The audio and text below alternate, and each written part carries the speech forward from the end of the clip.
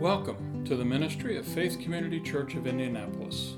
We pray this message by Pastor John Roberts is a blessing to you. To learn more about Faith Community Church, please visit us at fccindianapolis.com. We started this back in 1 Samuel chapter 18. And let's go back there real quick. There were three covenants that we've looked at that David and Jonathan made, and they are indicative or a type or a shadow of what God has done for us. We looked last week at because it was Easter, we looked at what Jesus did all the way from the very first covenant that he made with the Father in heaven before he ever created the universe. And then as soon as that Adam and Eve fell, he made a covenant with them. He killed an animal, gave them the skins. And then in particular, he made the covenant with Abram where a pre-incarnation theophany, an appearance of God, the second person of the Godhead, came down and took Abram's place to make that covenant with the Father because Abram could not keep it. I mean, Paul said this in the book of Romans. You know, the purpose of the law was to show us that we are sinners. It does make, let me digress here for a second. The law, particularly the Jewish law, 10 commandments, although we focus in on the 10, there are 600 and some odd commandments in the Torah. But the law does make a good way to base a society and to give you rules to live by. But from a scriptural perspective, the purpose of the law was twofold. One, it was to give you the order and the way to bring sacrifices to get out of the penalty of sin. You could cover your sins temporarily.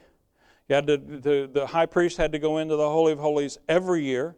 Now, it wasn't that your sins couldn't get covered without that. Otherwise, no one before the temple was built or before the tabernacle was built could have ever been saved.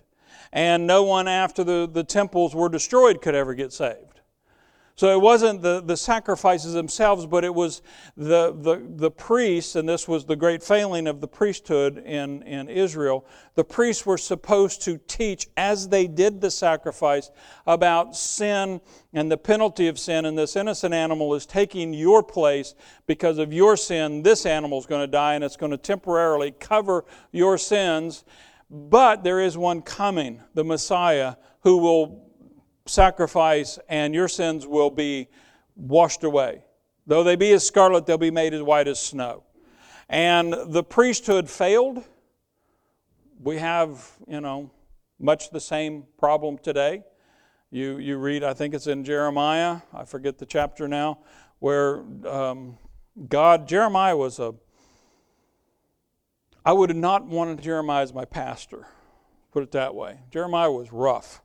And basically Jeremiah said, you pastors, I got a bone to pick with you because you are not doing what God's called you to do, and because of that, the people are perishing. And he said, but God's going to raise up pastors that will do what a pastor should do, and when they come, then God will start to restore. And every time that in Israel's history that you had a teaching priest or you had a king or a prophet that would call the people back to holiness, suddenly they started prospering again.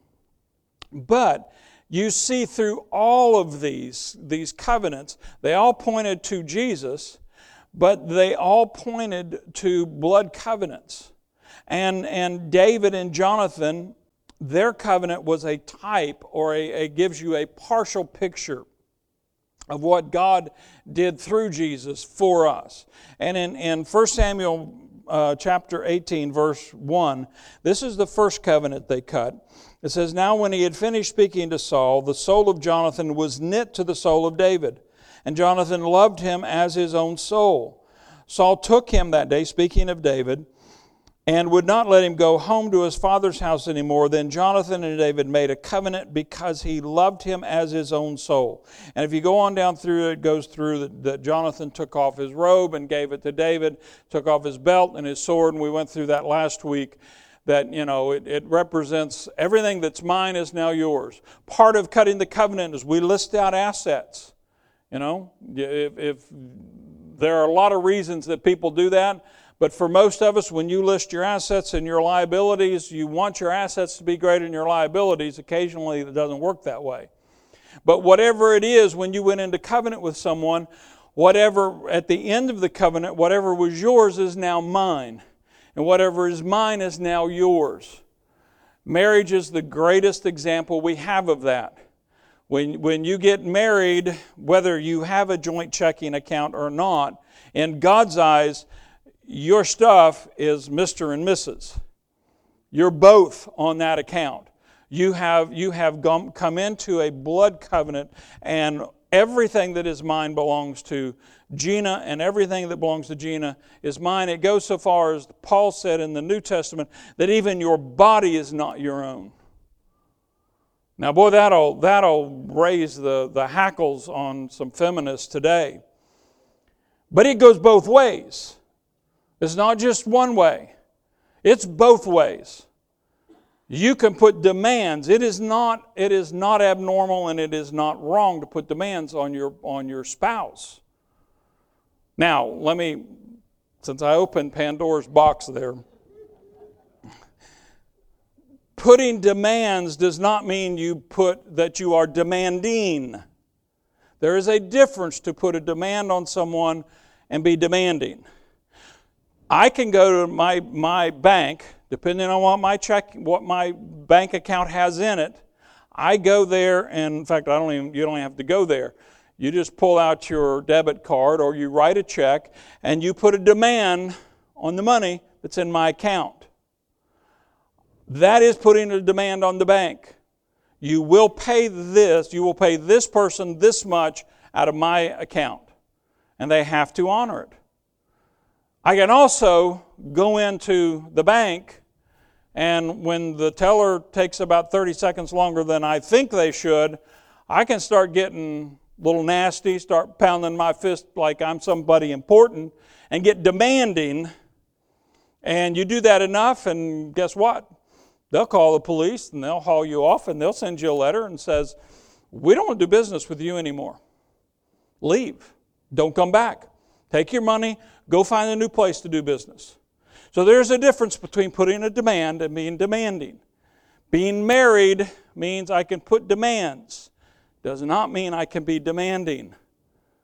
Amen? Okay. Second covenant. The first covenant here we just read in verse 1 through 4 deals with just Jonathan and David together. The second covenant that we looked at was in chapter 20 of 1 Samuel, and it's verse 3. It says, David took an oath again and said, your father certainly knows that I have found favor in your eyes, and he has said, don't let Jonathan know this, lest he be grieved, but truly as the Lord lives, and as your soul lives, there is but a step between me and death. The salient point there is the very first part. David took an oath again. That means he renewed the covenant between he and Jonathan.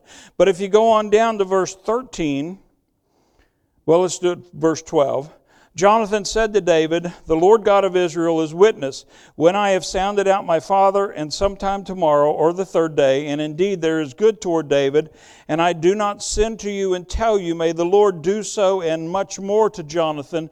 But if it pleases my father to do you evil, then I will report it to you and send you away, that you may go in safety, and the Lord be with you as he has been with my father.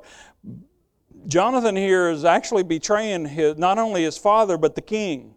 That's dangerous for anyone. Verse 14, and you shall not only show me the kindness of the Lord while I still live, that I may not die, but you shall not cut off your kindness from my house forever. Know not when the Lord has cut off every one of the enemies of David from the face of the earth. So Jonathan made a covenant with the house of David, saying, let the Lord require it at the hand of David's enemies. Now Jonathan caused David to vow, because he loved him, for he loved him as he loved his own soul. In that one, in fact, go on down to verse 42. Verse 42 of chapter 20. Then Jonathan said to David, go in peace, since we have both sworn in the name of the Lord, saying, may the Lord be between you and me, and between your descendants and my descendants forever. So he arose and departed, and Jonathan went into the city. Jonathan expanded this covenant now to not only include me and you, but our families. Because Jonathan could see the writing on the wall. My dad has sinned, Samuel has rejected him, and he's not going to be king long, he's probably not going to live long. But when you come into power, David, because I can see the anointing on you, you're going to be the king of this land. We're going to look here in a minute. I'm going to be second in command, but if something happens and I die, you watch out after my kids. Because the normal practice was the new king kills the entire family, everybody. We kill the dad, the mom, the kids, the dogs, the chickens, everything's gone. Because he didn't want anybody rising up to challenge his leadership. Jonathan is looking after his children. And then the third covenant I just mentioned in 1 Samuel 23, verse 17 and 18, says, and he said to him, do not fear, for the hand of Saul my father shall not find you. You shall be king over Israel, and I shall be next to you. Even my father Saul knows that. So the two of them made a covenant before the Lord, and David stayed in the woods, and Jonathan went to his own house. Jonathan has now made 3 covenants with David and said,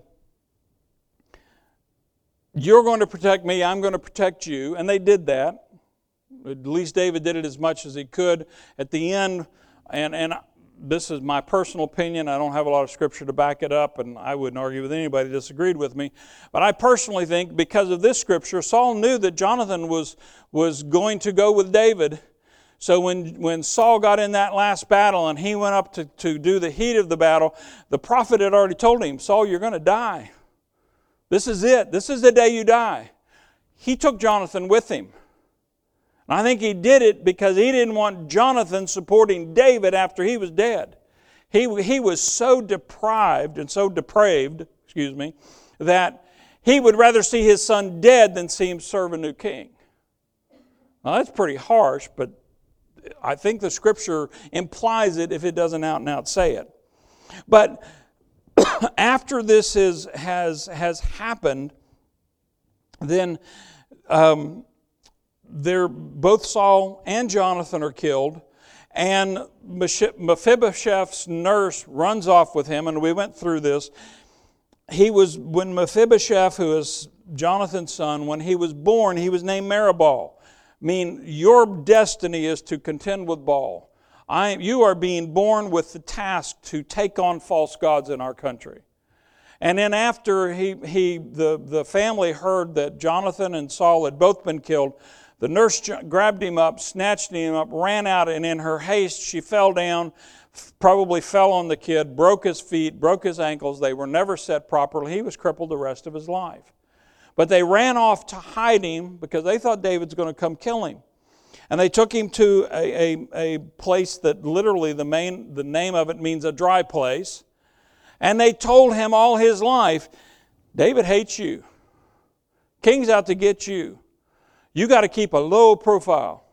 Don't let anybody know who you are. We're going to call you Mephibosheth now rather than Meribal, and your name now means shame. And you're not going to be a threat to David that way.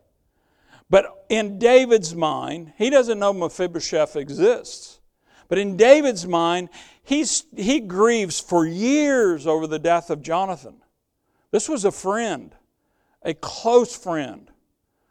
Now, ladies, I'll be honest with you, sometimes I'm a little jealous of you all because Well, for a lot of reasons. But and you may look at me and say, you may think you know us, but you don't know us at all. But from a man's perspective, it seems like women have an easier time to make friends and to share and get intimate with another woman. That's not so with men. And particularly in the modern culture, it is extreme. If you can say you have one good friend, man, you are in a privileged position. And if you're a man and you have two good friends, that's outstanding.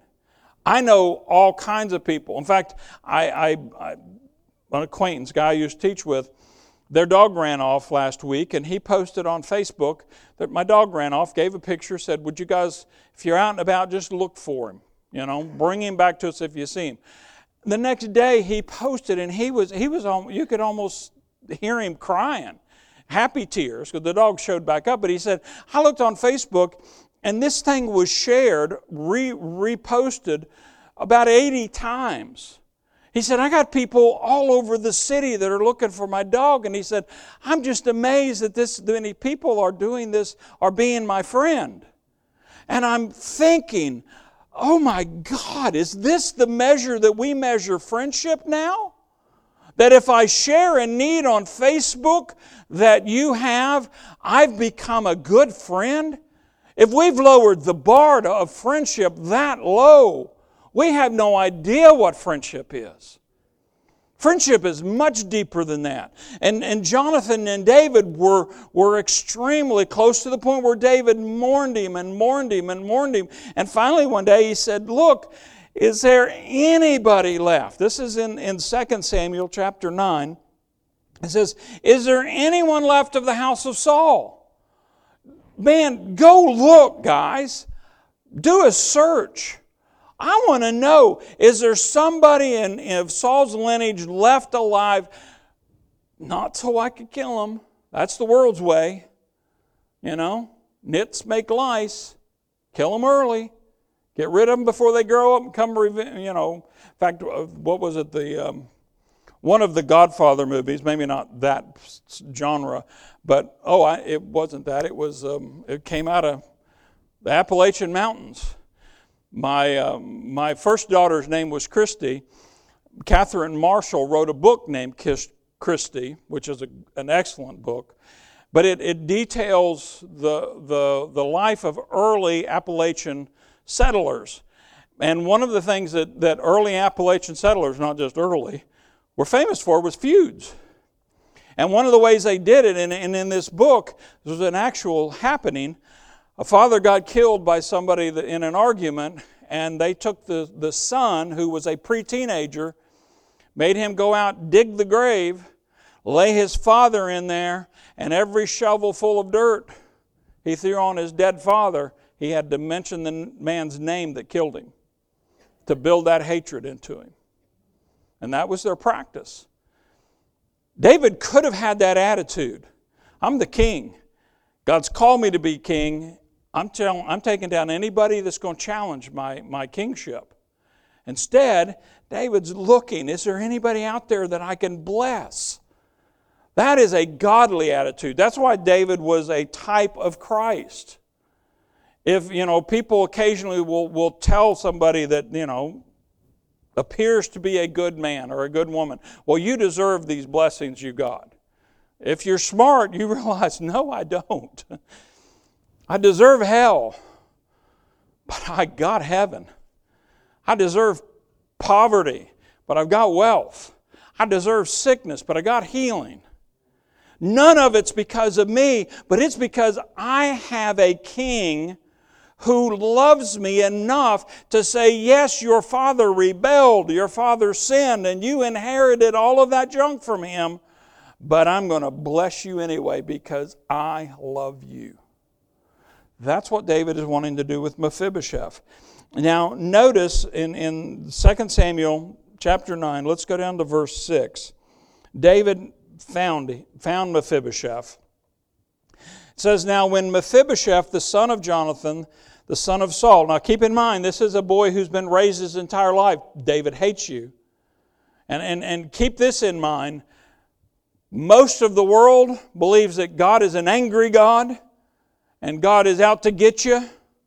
I've used the example when I was out in my nasty days, I call them. I always thought that God's attitude towards me was the attitude of that game Whack-A-Mole, where you had 9 holes and you had a big old mallet, and that mole's head would pop up and it'd just come up for a second, and you had to smack it before it went back down. And how quick you were at hitting it is how high your score. Well, I got to be pretty good at that after I played it for a while. But that was my attitude towards God. If I poke my head up, man, He is going to whack me. Why did I think that? Because most Christians I knew told me God was angry with me and that God was doing all of the evil in my life because I was a dirty sinner. And bless God, we still are doing the same thing. Homosexual gets AIDS, well, that's God's judgment on your sin. No, it's not. No, it is not. God judged that sin in Jesus. That is the enemy trying to steal, kill, and destroy one of God's children. And we need to pray for them to make that power we talked about earlier available to them, whether they accept it or not. We use the phrase, if you had been the only person to ever accept Jesus, He still would have died for you. That's a true statement, but it's not reality. If nobody had ever accepted the sacrifice that Jesus did, He still would have gone to the cross, because that's His nature. He would have provided salvation if every human being that ever lived would have stood up and spit in His eye and said, "We don't want you." He said, "It's okay, I still love you and I'm still making it available." Now, unfortunately, all of human civilization would have gone to hell if we'd have rejected Him en masse. But even as dumb as we are, a lot of us still said, "Yeah, that's a pretty good deal." I got a wealthy man wants to give me his wealth and take my poverty. Yep, yeah. I mean, that's like Bill Gates walking in here and saying, "I'm looking to adopt somebody. And there's no requirements, but I'll take over your bank account and you put me on your bank account, I'll put you on my bank account." Ain't too many people going to say no. Well, with Jesus, you get all of that plus righteousness. Let's go back to verse 6, 2 Samuel 9:6. Now when Mephibosheth, the son of Jonathan, the son of Saul, had come to David, he fell on his face and prostrated himself. Then David said, "Mephibosheth." And he answered, "Here is your servant." Now notice what David answers to him in verse 7. Mephibosheth falls on his face. He fully expects, this is the day I'm going to die. Now, I was watching the movie Gravity. Kind of freaks me out when I watch that thing, but I still caught a little piece of it. And Sandra Bullock was in whatever spaceship she was going to get rescued in. And she was talking to herself, and she said, "I'm going to die." And she was talking to her dead daughter, having this conversation. And she said, "I know everybody dies sometime," but she said, "I'm dying today." That's a realization. When you know that, there is a really good possibility this is the day I'm going to stand before Jesus. Life is going to leave my body. That'll focus your attention. That's Mephibosheth's attitude right here. I've been called to the king's house. The king hates me. He despises me. He wants me dead. He's the king. If he wants me dead, I'm going to be dead. David answers him. Mephibosheth hits his face and says, "I am your servant." It's just like if you've ever watched dogs, meet each other. One will always take a servant role to the dominant dog. This is what Mephibosheth is doing. He's down on the ground. "I'm not here to threaten you, David." What does David do? Very first thing he says, "Do not fear." Every time in the Bible, you go through it and you look when an angel comes and presents himself to a person. First words out of that angel's mouth almost every time Fear not. Why? Because they're scary creatures. When you get presented with an angel in front of you, it's like, whoa, this can go a lot of ways, and if I'm not real careful, it can go the wrong way. You know, it's kind of like when that policeman walks up to your window. If you're smart, you say, yes, sir, no, sir, yes, ma'am, no, ma'am, and you do what they say to do. Fear or do not fear. But then he also gives him the reason he shouldn't fear. Second thing, for I will surely show you kindness. Mephibosheth, get up off your knees. Quit being afraid. I'm here to bless you, son. And then I know Mephibosheth's brain, this is not computing. This is a man who hates me. Everybody's told me he hates me. He wants me dead. And he's saying he wants to show me kindness? But then David continues and he tells him why. I will surely show you kindness for Jonathan, your father's sake. It has nothing to do with you, Mephibosheth. It has to do with the relationship I had with your father. We were blood brothers. I loved him like I loved myself, and you are his seed, and I want to bless you because of him. We need to get over this idea that God wants to bless us or discipline us because of us. We are a passive part of this deal. We are not getting in on God's blessing because God is so impressed with us. We're getting in on God's blessings because He's impressed with Jesus and we are in Him. It's not, it has very little to do. Now, I shouldn't have to say this, but I know I have to say it. That does not mean that you can go off and run off and live any way you want to live. We looked at it last week. You were bought with a price. Your life is not yours. If you have been redeemed, if everything Jesus did, He did for you, then you owe Him your life. It's an exchange. It's the same way with marriage. You know, it's a pretty sick mind, and abuse, physical abuse, almost always goes from the male to the female. Not always. There are exceptions to that. But it's almost always from men physically abusing their wives. But it would be really stupid of me to go home and say, you know, Gina, I love you, but just to give you an opportunity so that you can prove how much you love me, I'm just going to beat the snot out of you and then proceed to do it. I'm going to give you an opportunity to love me even when I don't deserve it. I know it'll hurt a little bit, but look at the glory you're going to get. Now you laugh because that's just the dumbest thing that's come down the pike for a while. And yet that is the thoughts that we have sometimes towards God.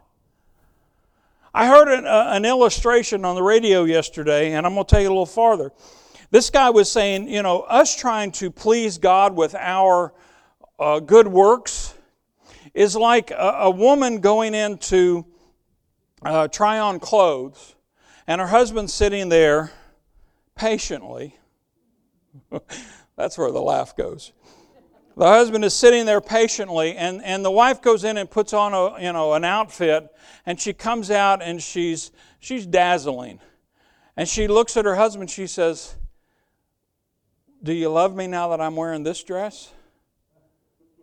And then she goes back in and she changes dresses because he just kind of sits there impassively. And she keeps putting on different clothes and different outfits. Will you love me now with this on? If I don't love you with your dirty sweats on, I'm certainly not going to love you with the gown on. Love has nothing to do with what you wear. But at the same time, we look at it, most Christians, we understand it's not my righteous works that get me to God to love me. He loved me despite that. But we do look at God And Hebrews says you need to come boldly before the throne of grace to find mercy and grace to help in time of need. And I've always said, if you can feel your pulse, you need. There's not a time where you don't need. So it's a command to constantly come before the throne of grace. But we come before the throne of grace, we only want to come in when we've gotten all dressed up and we're clean. And we got our best Sunday best on, and we're looking good, we smell good, a shave to put on the aftershave, and I can go in and God will say, man, I really love you. But when you've been naughty,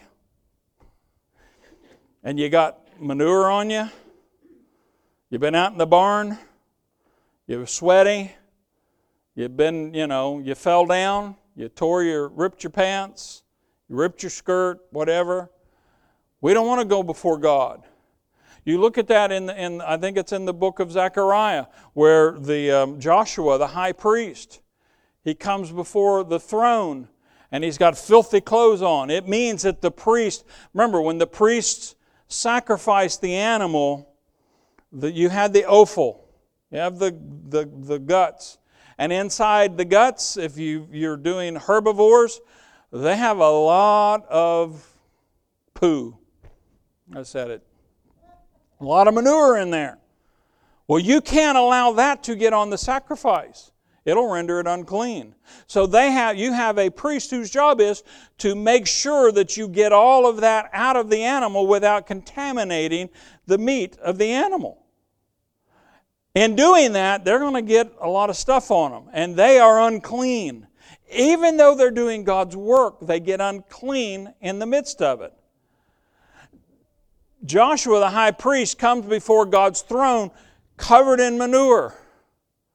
And Satan is right there. Remember, one of his main names is the accuser. And he said, look at him. Look at him. He's filthy. He's got manure all over him.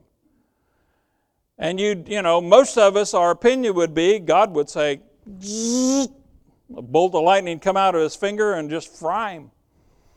That's what he deserved. Well, of course that's what he deserved. It's what all of us deserve. But instead, God looked at him and he said, bring a clean robe. Take that dirty robe off and put a clean robe. Take that dirty turban off of his head and put a clean turban on him. God didn't rebuke Joshua for being dirty. He cleaned him up at the throne. That's what the mercy and the grace of God does when you come in.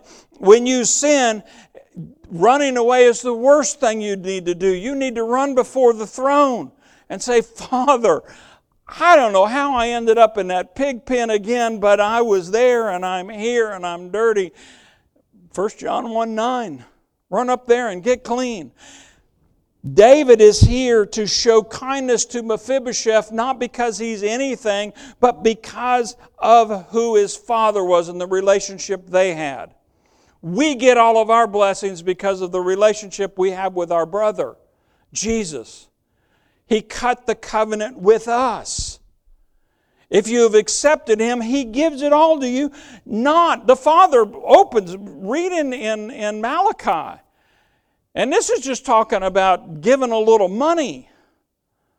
He said, if you will bring the whole tithe into the storehouse, I will open the windows of heaven and pour out a blessing larger than you can contain. And I will rebuke the devourer on your behalf. And, I love it when God just keeps putting the ands in there. And I will make you to be a delightful land. 3 promises that go just with giving money. The only other time the Bible that I can find refers to opening the windows of heaven is when He opened the windows of heaven in Noah's day to flood the earth to judge sin. If we'll just obey Him in the tithe, He says, I'll open the windows of heaven. The same one that inundated the earth with water to kill everybody that sinned, I will open that same floodgate and pour blessings on you that you cannot contain. And I'll rebuke the devil for you, and I'll cause you to be able to enjoy everything you got. Pretty good promise. That's what he wants to do. The third thing he said, so David said to him, do not fear, for I will surely show you kindness for Jonathan your father's sake, and will restore to you all the land of Saul, your grandfather, and you shall eat bread at my table continually. He said, not only am I going to show you kindness, I'm going to restore everything that Saul had. It's yours. King has a lot of land. You know who the richest person in Great Britain is? Queen Elizabeth. She's a multi-billionaire. It's good to be the queen, at least when it comes to money. Not sure there's any other blessings there. But this is a lot of stuff. And not only that, he says, I'm going to restore all of this, but you're not going to need any of that. I want you to come sit at my table and eat my bread. That means I'm going to restore all of these things that money's going to pour in. Just going to pour in. But you're not going to have to spend anything. Just come sit, let me take care of you. Anything you need, call my servants. Put it on my tab. You know, I can remember the day when I had a very generous father. He had a lot of faults, and I told him about his faults many times. I was a teenager once. But I can remember, went out on the weekends because I had the same rule. He had the same rule for me that I had with my kids when they were in school. When school's in session, you have a job. Get to class, study your studies, keep your grades up. Other than that, you ain't working. Summertime, get your butt out in my field and you work hard and you go over and you pick up hay if you want a little cash. You go lifeguard if you want some cash. I got plenty of things for you to do. But when school's in session, you're not working. This is your job. Because of that, I had no cash. Because I'd earn money in the summer, but like most teenagers, it didn't make it to the fall. But when I wanted to go out, Dad'd reach in his wallet. He'd hand me a credit card. You need gas? Put gas in the car. Here's a credit card. It wasn't really a great thing to do because I just kind of got used to putting gas on the credit card and never realized that there was going to come a day when it was going to be my credit card and they want their money back. But that's what God does. He hands you the credit card and he said, hey, if you'll live my life, here's a credit card. When you need something, charge it to me. It's never going to bounce. It's never going to hit. You're never going to put that credit card up and they're going to say that was denied. He wants us to be blessed. Now, read on, verse 8. Then he bowed himself, this is Mephibosheth, and said, what is your servant that you should look upon such a dead dog as I? Mephibosheth has a little bit of renewing his mind to get done. This is exactly where we are. This is why Paul said in Romans 12, we need to renew, your life needs to be transformed by the renewing of your mind. We have to change the way we think. We need to get God's view of us. If you don't have God's view of you, then you've got the wrong view of you. But notice verse 9. And the king called to Ziba, Saul's servant, and said to him, I have given to your master's son all that belonged to Saul, and to all his house. You therefore and your sons and your servants shall work the land for him, and you shall bring in the harvest, that your master's son may have food to eat. But Mephibosheth, your master's son, shall eat bread at my table always. So God said, look, Mephibosheth, you come eat at my table, but I'm going to put some servants in charge of your land, and they're going to work it for you. And everything that they earn goes into your bank account. You're not going to have to spend any of it, but you can earn some stuff. God is, He's done the same for us. In the Gospels, Jesus said, don't put your riches, have your riches involved here on earth where rust and things eat it up. He said, put your treasure in heaven where neither rust nor anything else can destroy it. And not only that, but He gives it to us He gives us servants that will work for us. Hebrews chapter 1 verse 14, speaking of angels, says, "Are they not all ministering spirits sent forth to minister for those who will inherit salvation?" Every angel in heaven is on call to obey your words when your words agree with God's words. That's why James could say, Peter, I forget now, when the prayers of a righteous man make much power available. Part of that power is when you get in agreement with God and you declare what God says about you, the angels come to attention. And they say, "Hey, we got some work to do. Let's get out there and make that come true." Well, why would they listen to us? They're not listening to you. When you speak God's word, they don't hear your voice, they hear God's voice. I've used the illustration before. My son's like 3 years older than my daughter. He'd go to the playground and you could not pry that boy off the playground. He would go till it was dark and he was starving. He'd be so hungry he'd crawl back to home. But he's not going to stay. He's not coming home till he just absolutely has to. So when you need him, I'm not going to go get him. That's what I got this little rugrat for. Tiffany, go get your brother. When you go get him, tell him, Dad said, come home. Because if you go down there and you say, Brian, you need to come home, I know what the response will be. Well, who are you to tell me what to do? I don't have to listen to you. You're not the boss of me. But when you say, Dad said come home, those words mean a little different. When we declare God's word, we're not declaring my word. I'm saying my Father in heaven said this is the truth about my life, and this is what I'm going to get, and this is how it's going to be. And if my word agrees with His word, the angels will go and do whatever is needed to be done. You know what the greatest scandal in the church is? Most of our angels are sitting around playing cards because they got nothing to do. Because we're not claiming anything.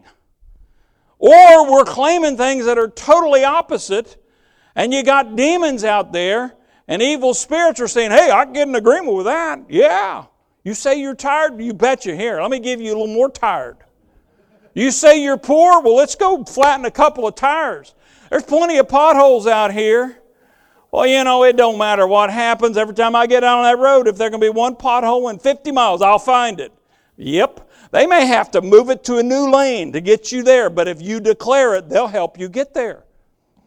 Your words matter. Because you matter. Because you are... We saw it a couple of weeks ago. Just as Jonathan was going to be David's second in command, we are Jesus' second in command. We are His hands, we are His feet, we have His name, we have His anointing, and we have His blessing to go forth and preach the Word. And He said, if you preach the Word, you'll have signs following. Well, brother, I'm not seeing very many signs. Maybe we're not preaching much word. Ouch. That one hurt. And then notice in 2 Samuel 9, down in verse 12, this is after Mephibosheth has lived there for a while. He has a son. Mephibosheth had a young son whose name was Micah, which means, who is like God? I believe that Mephibosheth, when he had a child, he said, what are we going to name this one? Well, man, God has just blessed my socks off through David. Let's just praise God with his name. Let's just name him, who is like my God. That's a pretty good confession. Amen? Now, don't think that it's that as long as Mephibosheth is doing everything perfectly, that everything's working out. But if he crosses David, David will come after him. Look over at 2 Samuel 16. This is after Absalom rebelled. Verse 1. We're going to start in verse 1. 2 Samuel 16, 1 through 4 to begin with. Absalom revolted. David's fleeing for his life because all of Israel, David was messed up. For a man that was after God's own heart, David really did some messed up things. And this one cost him. And Absalom plotted and took over. And David's fleeing for his life. And as he's fleeing, it says, when David was a little past the top of the mountain, there was Ziba, the servant of Mephibosheth, who met him with a couple of saddled donkeys, and on them 200 loaves of bread, 100 clusters of raisins, 100 summer fruits, and a skin of wine. And the king said to Ziba, what do you mean to do with these? So Ziba said, the donkeys are for the king's household to ride on, the bread and the summer fruit for the young men to eat, and the wine for those who are faint in the wilderness to drink. Then the king said, and where is your master's son? Then Ziba said to the king, notice David's still referring to Ziba's master as Saul, even though Saul's dead and gone. He said, hillbilly translation, where's Mephibosheth? And Ziba said to the king, indeed, he is staying in Jerusalem. For he said, today the house of Israel will restore the kingdom of my father to me. So the king said to Ziba, here all that belongs to Mephibosheth is yours. And Ziba said, I humbly bow before you that I may find favor in your sight, my lord, O king. So Ziba shows up with all these supplies for David, and David says, where's Mephibosheth? And he said, well, he's still in Jerusalem because he thinks that Absalom's going to come and give him the kingdom. Now, later on, we're going to read down in chapter 19 that when David meets Mephibosheth, Mephibosheth says, Ziba lied. Personally, I think Ziba lied. For one reason. Why would Mephibosheth think that Absalom's going to turn everything? I just had a revolution to make myself king, but I'm going to turn around and give it to you? No. Absalom only wanted one person to be king, and that was Absalom. But Ziba saw an opportunity. I can get all of Saul's possessions. And David, he doesn't know what's going on. He's just running for his life. So he told Ziba, have it. It's all yours. Then in chapter 19, we'll start in verse 24, said, now this is when Absalom's dead, David's coming back to Jerusalem, he meets Mephibosheth. He said, now Mephibosheth, the son of Saul, came down to meet the king. He had not cared for his feet, nor trimmed his mustache, nor washed his clothes from the day the king departed until the day he returned in peace. This is a lot like mourning. Mephibosheth is in mourning because David's no longer king. Absalom's going to be king. Verse 25, so it was when he had come to Jerusalem to meet the king that the king said to him, why did you not go with me, Mephibosheth? And he answered, my lord, O king, my servant deceived me. For your servant said, I will saddle a donkey for myself, that I may ride on it and go to the king, because your servant is lame. And he has slandered your servant to my lord the king. But my lord the king is like the angel of God. Therefore do what is good in your eyes. For all my father's house were but dead men before my lord the king, yet you set your servant among those who eat at your own table. Therefore what right have I to still cry out any more to the king? Put that in the make sense English. Mephibosheth says, look, this guy lied about me. But what do I care? You brought me out of obscurity. You set me at your table. You have blessed me. So you do what you want to do with me. I'm not going to complain. You choose my fate, and I will accept it with no complaints because you have blessed me so much. Verse 29, so the king said to him, why do you speak any more of your matters? I have said, you and Ziba divide the land. Then Mephibosheth said to the king, rather let him take it all, inasmuch as my lord the king has come back in peace to his own house. Mephibosheth just looks at him and says, look, Ziba wants all this stuff so much, just let Ziba have it all. I don't care about that. I'm living in your house. I'm living on your dime. I'm eating your food. What do I need all these possessions for? It reminds me in the New Testament of the man who planted crops and God blessed him and he had an abundance of harvest.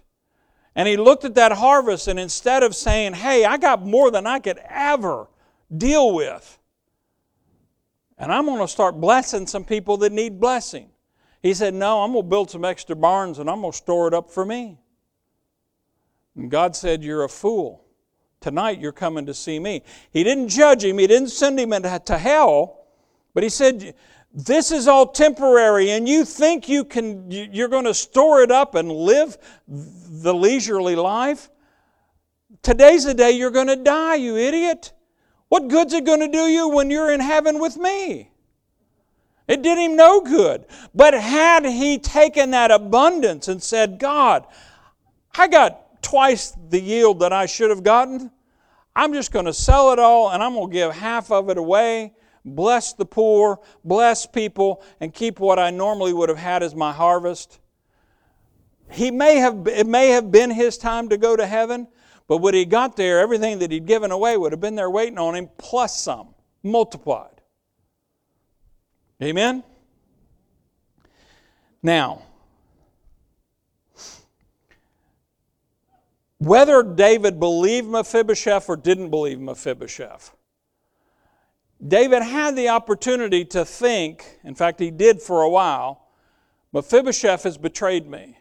You read through that whole account there, there was a guy, he's a Hebrew name, and I'm horrible. Shimshi, I think, that cursed David. And one of David's mighty men said, hey, and they were riding out, Absalom, and this guy's celebrating. Hey, your son took over, you dirty dog, you man of blood. I'm glad to see you're down now. You were king, but you killed a lot of Saul's family to get there. First of all, that was a lie. But that's what the guy believed. So it really doesn't matter whether it's truth or not. If you believe it, it becomes your reality. And the guy's cursing David. And some of his mighty men, man, they got their hands on their swords. And it's like, just give me the word. I'll go over and whack his head off. And David said, no, leave him alone. This has come on me because I screwed up. I haven't been a good king, or Absalom would have never been able to take over for me. Maybe he's speaking what God wants me to hear right now. Leave him alone. And Mephibosheth, from David's eyes, doing the same thing. He's taking advantage of Absalom's rebellion. I'm going to get in good with Absalom. David's gone. When David comes back after Absalom's dead, he meets Shimshi. And Shimshi knows, oh man, I screwed up. And he meets him bowing down and asking for forgiveness. And David very easily could have said, now cut his head off. Instead, he raised him up and he said, all's forgiven. David knew that he was a man of sin, and I'm not going to judge anybody else harder than God judges me. So yes, you came against me, but it's okay. I forgive you. Go, be blessed. He's done the same thing with Mephibosheth. The point being, if you go to Hosea, you don't have to go there. Let me just read it. Hosea chapter 1, verse 2. One of the strangest prophets. And what God told him was even stranger. When the Lord began to speak by Hosea, the Lord said to Hosea, go take yourself a wife of harlotry and children of harlotry. For the land has committed great harlotry by departing from the Lord. God looked at a prophet of God and said, here, this is your task in life. Go marry a prostitute. That doesn't make much sense to me. I thought God wanted us to lead a righteous life, and yet He's telling His prophet, go marry a prostitute, knowing that she's going to stay married for a while, and then she's going to run back off and party for a while, and the prophet's going to go after her, bring her back, restore her, and then she's going to go off and run, party, whoring around, and then He'll bring her back more than once. Why did God do that? Because that's what we do. We come to Him and say, God, I want a relationship with You. But hang on a minute. I want to go over here and play around for a while because I want some fun. Because I deserve this. You know, life's hard. I deserve to get angry and give people a piece of my mind. Problem is, you give too many of those pieces away, you don't have much left. Some of us don't start with much to begin with. Or, I've worked hard, life's tough, I need some distractions. I know you said I should get in your word, and if I get in your word, if those that wait on the Lord, I'll renew your strength. If I get in there and tie myself real close to you, you'll give me strength. That's hard work to tie myself up to you, to study the word, to have a devotional life, to pray. I just want to go veg out in front of the TV for, I don't know, just a month or 6 or a couple years. I know you called me to pray, but my shows are on. Just the fact that we have our shows tells you there's a problem here. Because you have now identified with that show to the point where it's yours.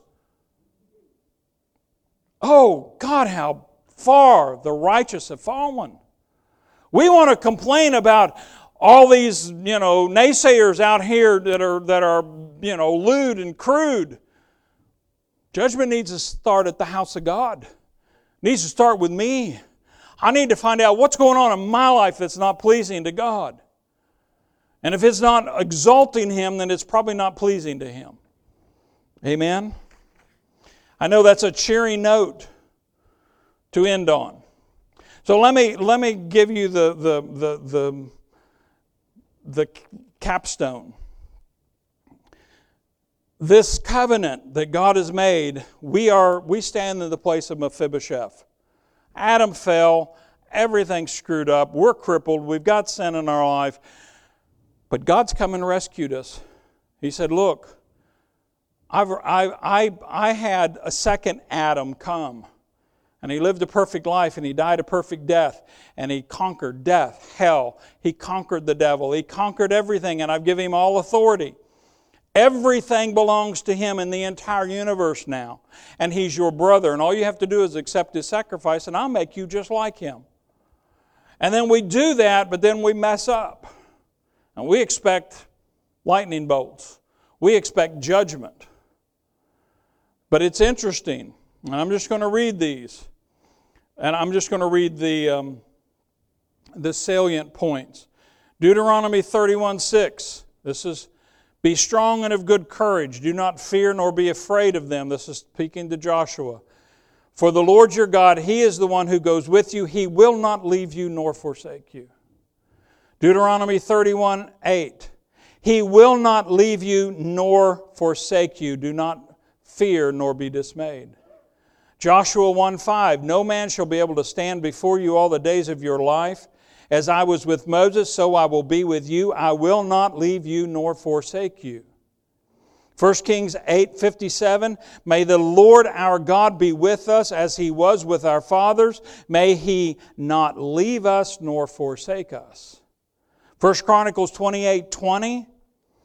And David said to his son Solomon, be strong and of good courage, and do it. Do not fear nor be dismayed, for the Lord God, my God, will be with you. He will not leave you nor forsake you until you have finished all the work for the service of the house of the Lord. Now those are 6 Old Testament. New Testament, Hebrews 13:5. Let your conduct be without covetousness. Be content with such things as you have, for He Himself said, I will not leave you nor forsake you. We are so worried sometimes that God will walk away from me because of my actions. God didn't come to you because of your actions. He won't leave you because of your actions. He comes to you or leaves you because of your faith in Jesus. Now, there are rewards to be gained by conforming your life to Jesus' life and obeying God. And there are rewards to be lost. But when God looks at us, He does not look at us for us. He looks at us because of who we are in Christ. And we need to get over this high opinion of myself that I can cost me so much because I messed up. No, quit wallowing and letting the devil beat your brains in. Run to the throne room. Run to 1 John 1:9 and say, Lord, I screwed up. I sinned. I messed up. I did it. I'm guilty. And He will look at you and say, no, you're not. My blood covered that. You're not guilty. Because you confessed it, I cleansed you of it. Now forget it and go on. Get back to work. Amen? We need to get over and get a greater revelation of the nature of righteousness that's within us than the nature of unrighteousness that we do sometimes. I am not a sinner that got saved. I am a saint who sometimes messes up and sins. My sin doesn't change my nature. I used to be a pig, now I'm a sheep. I sometimes go wallow with the pigs, and I get filthy, but I'm still a sheep. When I wallow with them, I smell. I got to carry a lot of extra load. If you've ever seen a sheep when their wool is full, imagine wallowing in a pigsty with that. I'm going to carry a lot of extra weight. That's why sin is so stupid. It's why it's amazing that we stay in it as long as we do, because it just puts more burdens on us. But God's not putting that burden on us. We can shed that burden anytime we want by running to the throne room. We have a covenant. And it's more valuable, it's more powerful than our sin. And we need to take advantage of it, not only because of the blessings, but the greatest blessing is when I sin, I don't have to stay in it. I just go, say, Lord, I'm here. It's the 9,940 billionth time I've showed up here for the same action. I know you're tired of seeing me. And He said, who told you that? You're my child. You're always welcome. And I'll close with this last thought. If you're not a grandparent, this is a little harder to understand, but if you are a grandparent, it's very easy. When my grandkids run up to me, I don't care how they behave for mom and dad. They're my grandkids. And I'm going to love them. I'm going to hug them. I'm going to bless them. I'm going to give them whatever I got in my pockets. They get it all. They ask me for the world, I'm going to start looking for a lasso and figure out a way I can drag it down for them. Why? Because they are my grandchildren. They are the children of my children whom I love. And I don't care as much about how they behaved, although I like it when they behave towards their parents. But that's not the reason I love them. I love them because they are mine. That's how God looks at us. He looks at us more as a grandfather than a father, although He is our Father. I know that's not theologically sound, but I'm just using it as a metaphor. Amen? He loves you. He paid everything for you. Just accept it. And don't let the devil beat you out of it because you messed up. Amen? Thank you so much for joining us today. If this message has blessed you, we invite you to visit us in person at the corner of Highway 31 South and Southport Road, Indianapolis, Indiana, or visit us online at fccindianapolis.com.